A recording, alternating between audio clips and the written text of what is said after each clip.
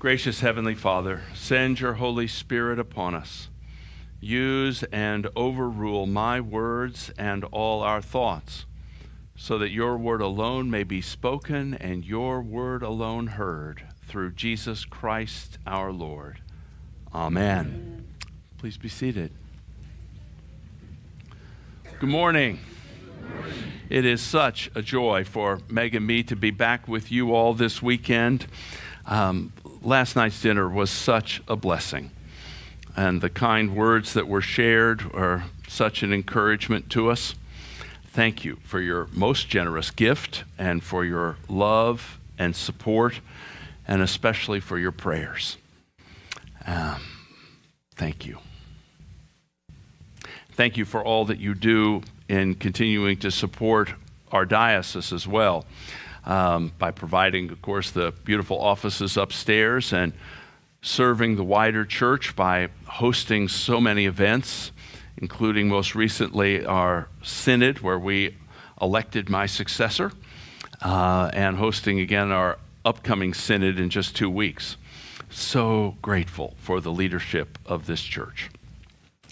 And again, I want to thank God publicly for the ministry of your rector, Scott. Scott, my friend, back there. Amen. Scott, I praise God for your pastor's heart, for your love of the worship of God in word and sacrament, and for your passion to share Jesus and serve him in the power of the Holy Spirit. So thoughtful for Scott's thoughtful, prayerful leading of this congregation. As many of you know, Scott serves on our standing committee, which is like the vestry of our diocese, and I so value his wise counsel. And he's taken on a key role in planning the consecration service of my successor in February, and for that I am very grateful. Scott, you and Tammy are a great team. A great team. You're doing a wonderful job. Thank you, Lord. And my thanks to you, Jed, and for the many, many ways in which you serve God's church and your partnership with Scott in leading this congregation, and especially for all that you pour out in love and service to our young people. God bless you. Thank you for your faithfulness. And I'm so delighted that Emily has joined you on staff and making this a team effort. I think that's just fabulous. And my thanks to your deacons, to Deacon Julie and Andy, who's not able to be here today, but thank you for all that you offer, especially in pastoral care, to people who are in need, to people who are hurting. Bless you for your tender heart. Thank you. And to the others on your staff team, Desiree and Tara and Esther, thank you for all that you offer to our Lord, all that you give in service of him and to this flock. Bless you, faithful ones. I was blessed to spend time yesterday afternoon with the vestry. My great thanks to Jim and to Walt and to the whole vestry for your wise and prayerful leadership of this congregation. Thank you for all that you pour out in service to this faithful congregation. I have to say, it's a special joy to see Valerie, Mark, and Jessica here lined up. feel like my whole ministry is flashing before my eyes here. It's really wonderful. Thanks so much for making the special effort to be here. I'm so grateful. I also bring you greetings from our Archbishop Foley Beach of the Anglican Church in North America. Sends his warm greetings to you all. Well, let's turn to the scriptures. In our gospel reading, we hear Jesus teach his disciples in what we call the Sermon on the Mount. And he says some important things to us about God's law. He says, "Do not think that I have come to abolish the law or the prophets. I have not come to abolish them, but to fulfill them." And then he goes on to say that God's law will not pass away, will still be in effect until heaven and earth pass away, till all of God's purposes are accomplished. Well, what are we to make of all that? So this morning, I'd like us to look at a foundational question for us as followers of Jesus. What is the purpose of God's law? In Scripture and in our worship, we're told again and again to honor and obey God's law. And yet at the same time, Christians know that we're not saved by being good enough. We're saved by what Jesus has done for us by dying in our place on the cross. And so some Christians ask, haven't I been freed from the law? Aren't we saved by grace? And if we're free from God's law, does that mean we don't have to obey God's law? If I'm saved only by what Christ has done and not by what I do, why should I try to live a holy life? Do I have to keep God's law? And if so, why? Well, those are great questions. In fact, once you've put your trust in Jesus, there isn't a more practical question than, what is my relationship to the law of God? Because that question will enable us to answer a lot of other questions about how to live. How do I treat my spouse? Can I cheat on my spouse or cheat on my taxes? How do I respond when someone hurts me or when I hurt someone else? How should I spend my money? All of those questions hang on my relationship with God's law. Jesus said that his new commandment was for us to love one another. And the Apostle Paul says in Romans chapter 13 that love is the fulfilling of the law.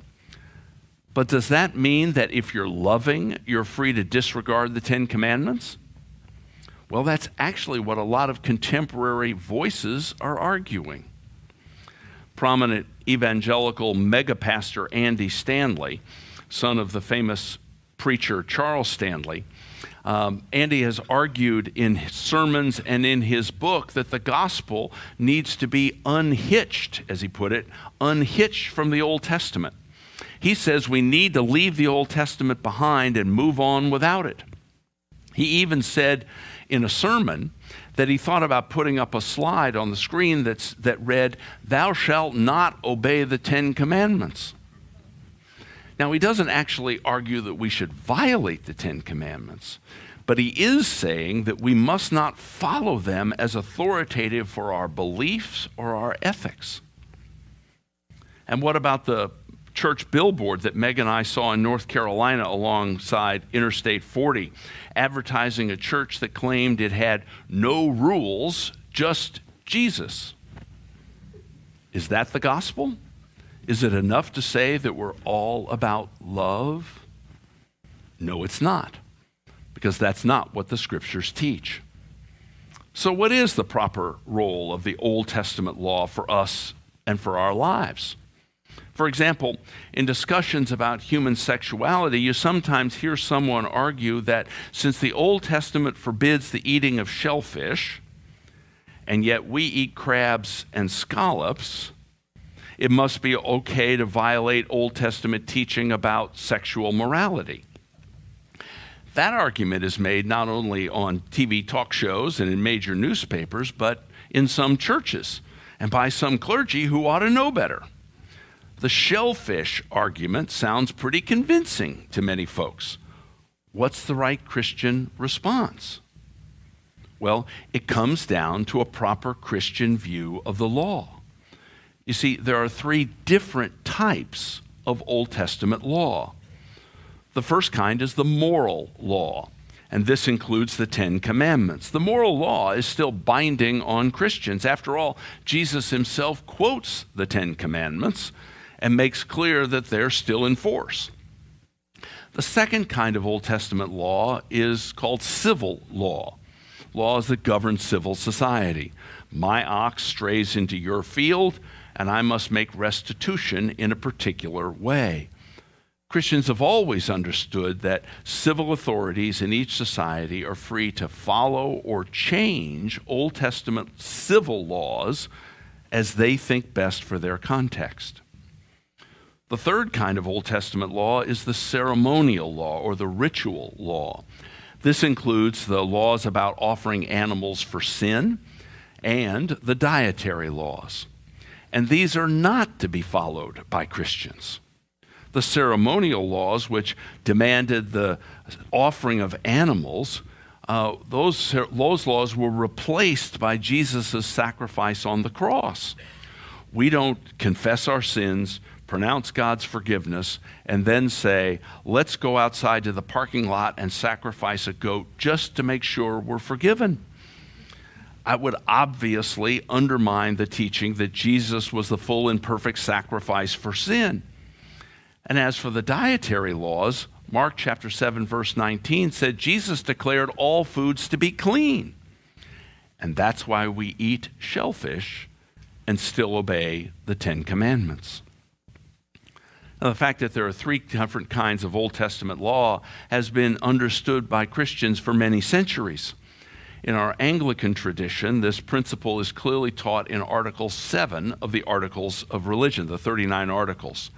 And that's also taught by many other historic Christian traditions as well. You know, sometimes we 21st century Americans think we're so smart that we must be the first people to ask such questions. But in fact, the church has long known these issues, and the church has taught God's answers. But if the moral law that God gives us in Scripture, if the moral law is still relevant for contemporary Christians, what purpose does the moral law serve?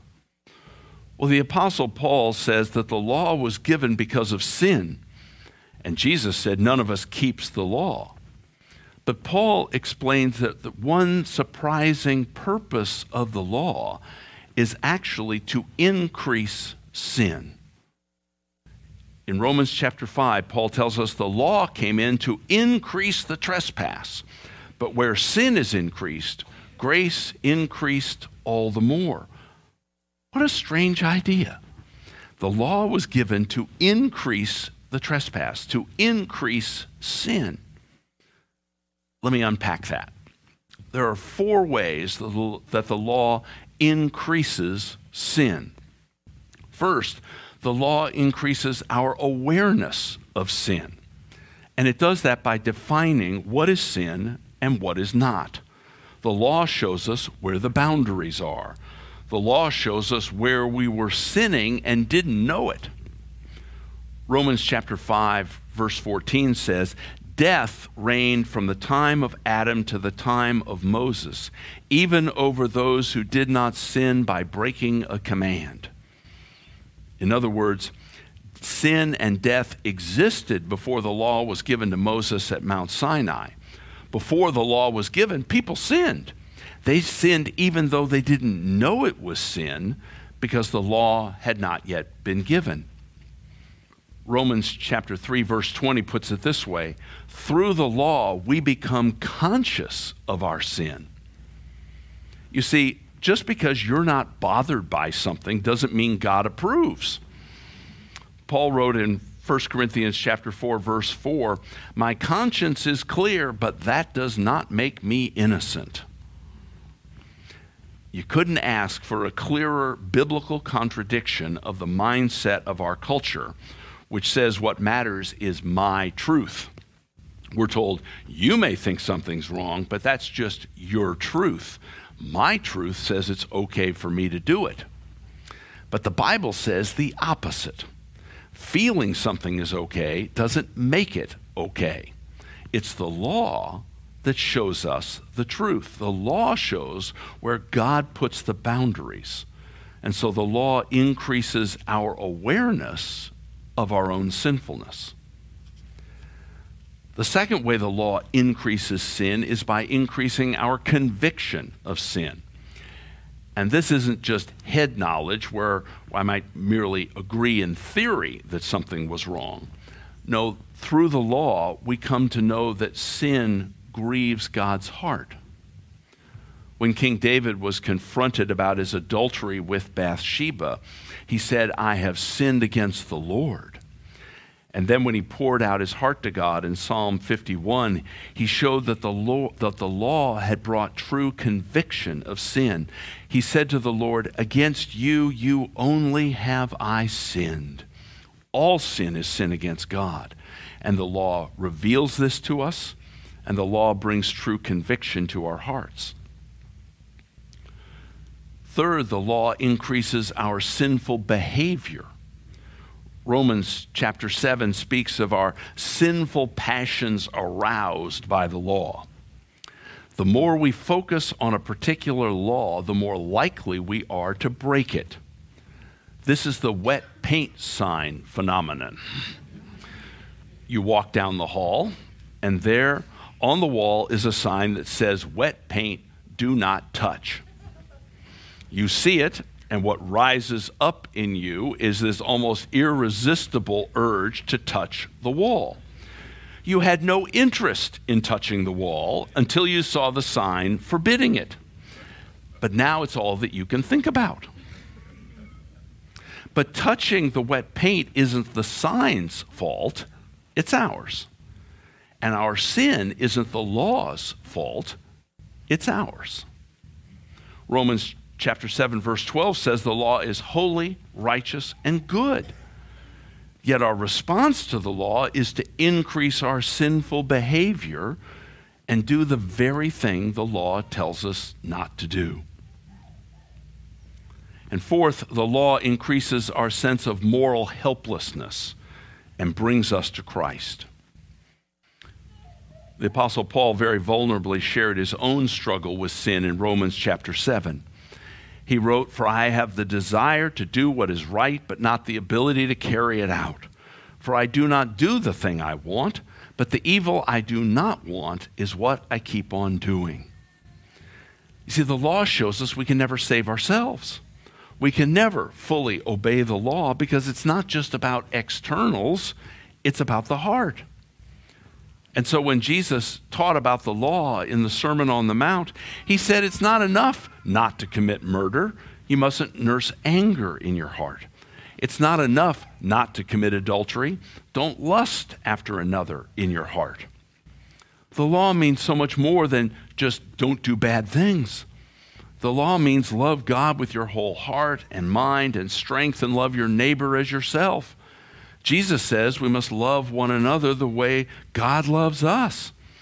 And that's why Paul says love is the fulfillment of the law. But we simply cannot do this. The law shows us that we are incapable of loving God and loving our neighbor that perfectly. The law exposes our fallen nature. The law shows us our inherent sinfulness. And so, in desperation, we turn to Jesus, who alone can save us. The law was not given to make us perfect. Hebrews chapter 7 says the law made nothing perfect. The law was not given to save us. Galatians chapter 2 says no one will be made right with God by sufficiently obeying the law. The law was not God's plan A that failed, and so he tried the cross, as if God thought, let's give them commandments. That'll make them perfect. Oh, no, they're still sinning. What do I do? Well, let's try the cross. No, the cross was God's plan from before the foundation of the world. And the law was given to show us our need for forgiveness through Jesus Christ. No one gets to heaven by being good, or by being good enough, or by being better than someone else. We get to heaven by being forgiven, by receiving the free gift of forgiveness and salvation that is offered to us only through Jesus, who died in our place. But once we have surrendered our lives to Jesus, once we have received his forgiveness, we seek in every way to live the life that he desires for us. And it's here that the law serves its other purpose. The law was also given so that it may go well with you as a Christian who is saved by grace. That's what Moses said to the people in Deuteronomy chapter 5. Moses reminded the people of the Ten Commandments, and then he wrote in Deuteronomy 5:29 what God had said about the law. He said, "Oh, that they had such a mind as this always, to fear me and to keep all my commandments, that it might go well with them and with their children forever." Now, this idea that God's law brings life and wholeness and well-being runs all through Scripture. When the Holy Spirit first highlighted that verse for me, Deuteronomy 5:29, and helped me see that principle, I began to see it again and again and again in my daily reading of Scripture. And whenever I saw that truth in another passage in the Bible, I'd write in the margin next to that verse, Deuteronomy 5:29. And then I'd turn back to Deuteronomy 5:29 and I'd write the reference to that other passage there in the margin. Last time I checked, I had over 50 passages listed alongside Deuteronomy 5:29. Passages that declare that truth, that for us as followers of Jesus, we obey the law so that life will go well for us. The law was not given to spoil our fun. It was given so that we would understand that life goes better God's way. Our culture increasingly rebels against the idea of commandments or rules or limitations on personal autonomy. We feel they're inappropriate, they're restrictive. We should be free to pursue our own path. But is that really right? Does God's law take away our freedom, or does it give us freedom? In reality, God's law creates freedom, and it increases our experience of the joy that Jesus desires for us. There's a wonderful example of this that we used to use in the Alpha course. Some of you might remember it. A man tells about a soccer scrimmage involving one of his sons, age 8. A friend of his named Andy, who had been coaching the boys all year, was going to referee the scrimmage. Unfortunately, by the start of the game, Andy had not shown up. The boys just couldn't wait any longer. And so this poor dad was coerced into being the substitute referee. He described it later this way: "There were a number of difficulties with my being the referee. I had no whistle. There were no sidelines marked on the field. I didn't know any of the other boys' names. They didn't have uniforms, so I couldn't tell which side they were on. And I didn't know the rules nearly as well as some of the boys." He said the game soon descended into complete chaos. Some shouted that the ball was in, others said it was out. I wasn't sure, so I just let things run. Then the fouls started. Some yelled, "Foul!" Others said, "No foul." I didn't know who was right. By the time Andy arrived, there were 3 boys lying injured on the ground, and all the rest were shouting mainly at me. He said, but the moment Andy arrived, he blew his whistle, arranged the teams, told them where the boundaries were, had them under complete control, and then the boys had the game of their lives. So, were the boys more free without the rules, or were they in fact less free? Without any effective authority, they were free to do exactly what they wanted. And the result was that people were confused and hurt.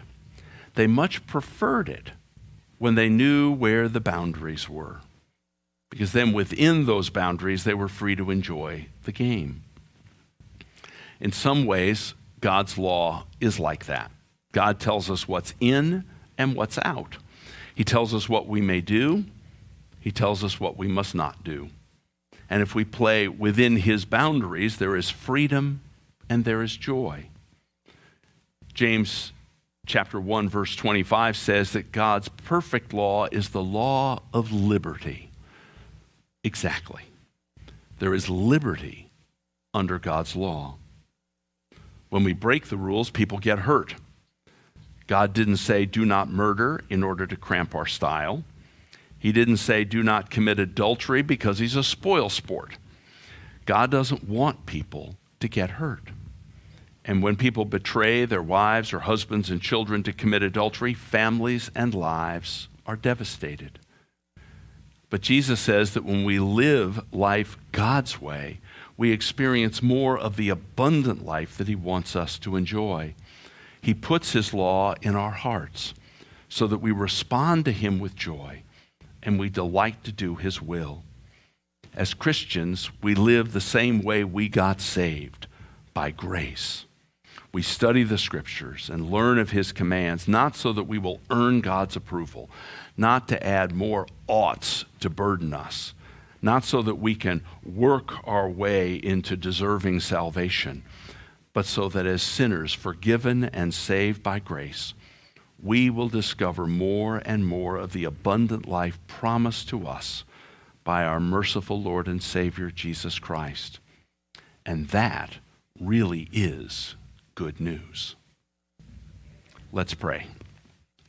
Heavenly Father, we are fallen, broken people, sometimes defiantly rebelling against your law, and at other times overwhelmed by our failures or our guilt.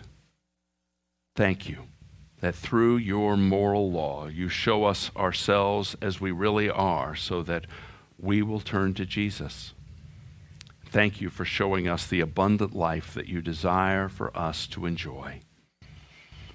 We invite you to continue your work of grace in each one of us, teaching us, convicting us, forgiving us, renewing and empowering us, that more and more we would truly know you and love you and serve you. In Jesus' name we pray.